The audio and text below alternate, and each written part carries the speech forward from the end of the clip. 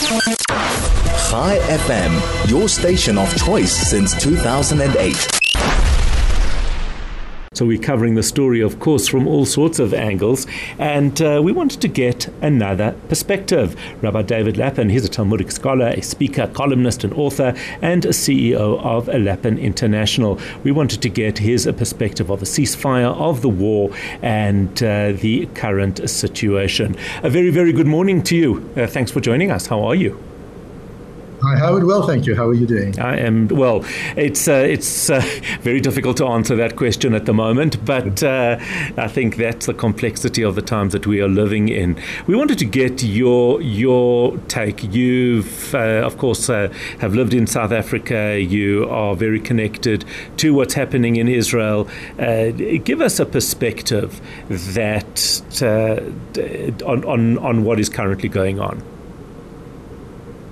So, Howard, a lot of people have spoken about the fact that this is so different from anything else that we've had before, and that this is an existential struggle for our existence as a people in Eretz Israel, in the land of Israel.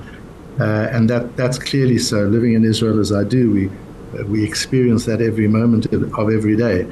But I'm not a military expert or a politician, so I can't speak authoritatively on those aspects of the war, although it seems that everybody I speak to is an expert, both on we were on COVID, we moved over to Ukraine, and now we're military experts. Exactly, right. Exactly, but I don't claim to be an expert in that. But what's really, and the Israeli army and the diplomats will take care of those areas.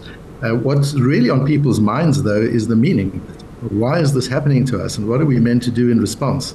Not all of us can fight on the front lines. Not all of us have the financial capacity to support the effort economically. Just what do you and I do as what is our people? job?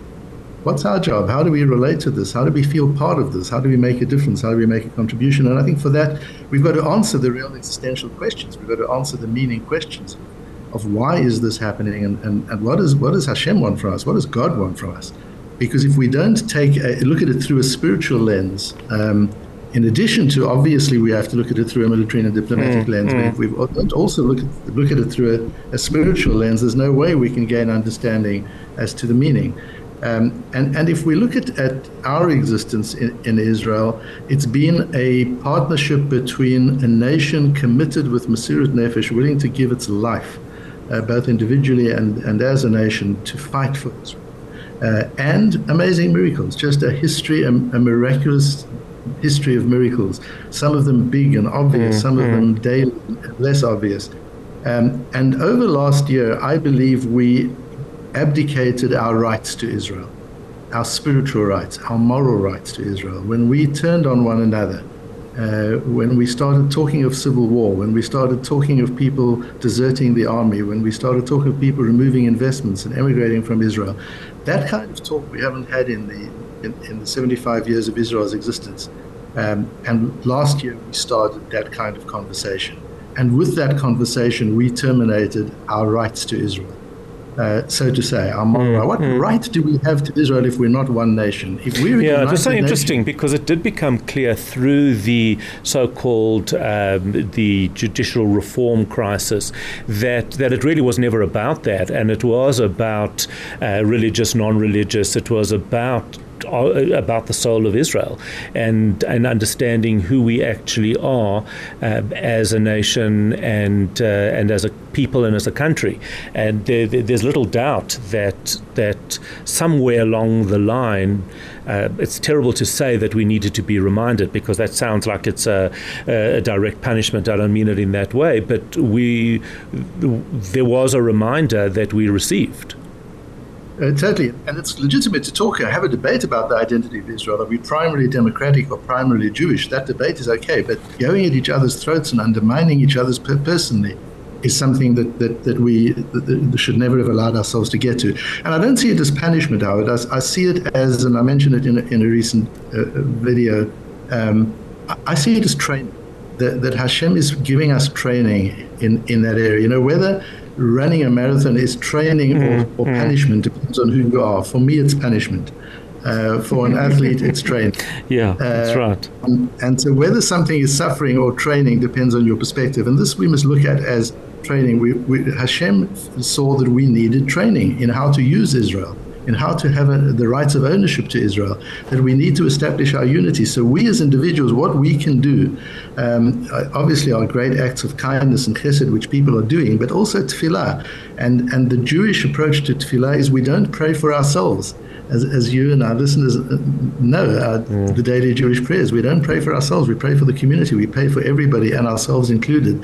The essence of tefillah, the essence of prayer is caring for the other.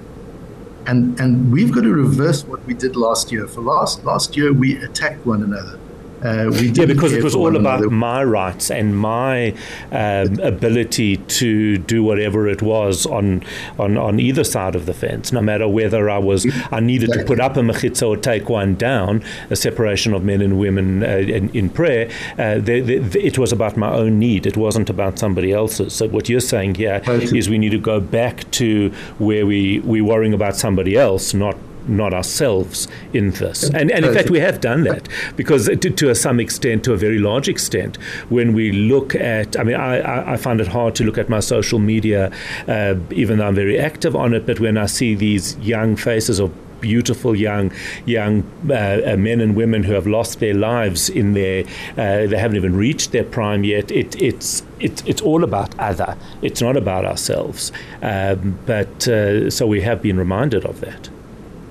Totally, and one's concern, of course, now is there's a renewal of starting to get political and starting to attack again, and that causes a lot of worry. The whole event has tracked the parshiot, the weekly the Torah portions. It started on Simchat Torah, the end of something and the beginning of something new, and October the 7th was the end of something and the beginning of something new. And we need to build that something new. We need to acknowledge that something new, not try and get back to where we were before October the 7th, because that was disastrous. And the parshiot that we're talking about at the moment is the redemption from Egypt was through a man like Moshe who cared only about the other, who got involved and engaged when the other was being treated badly, who wanted to go and see how his brothers were doing, who worried about the pain of his brothers, a man without personal ego and personal ambition, didn't want the job in the first place, the opposite of a politician.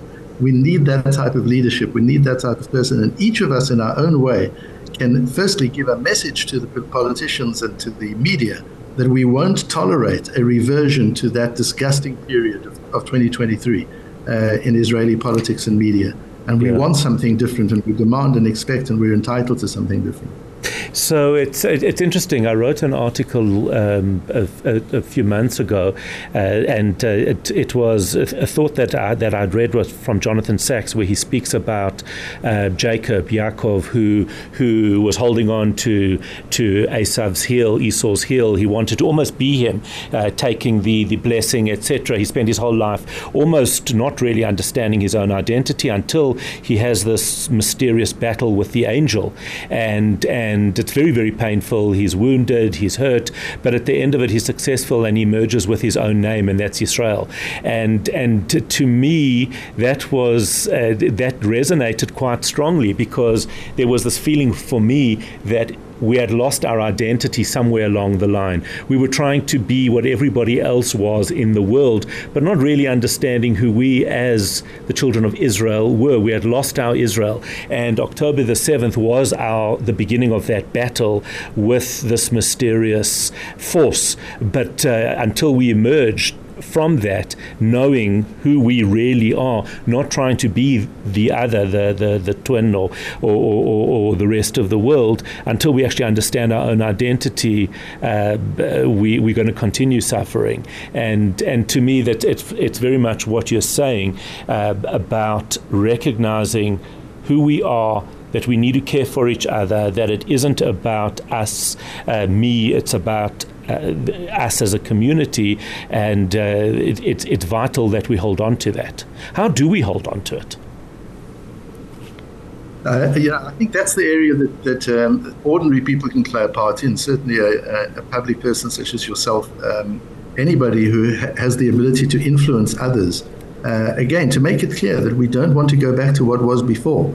That we want to debate issues, we want to discuss issues, we understand each other's concerns and fears about the identity of Israel.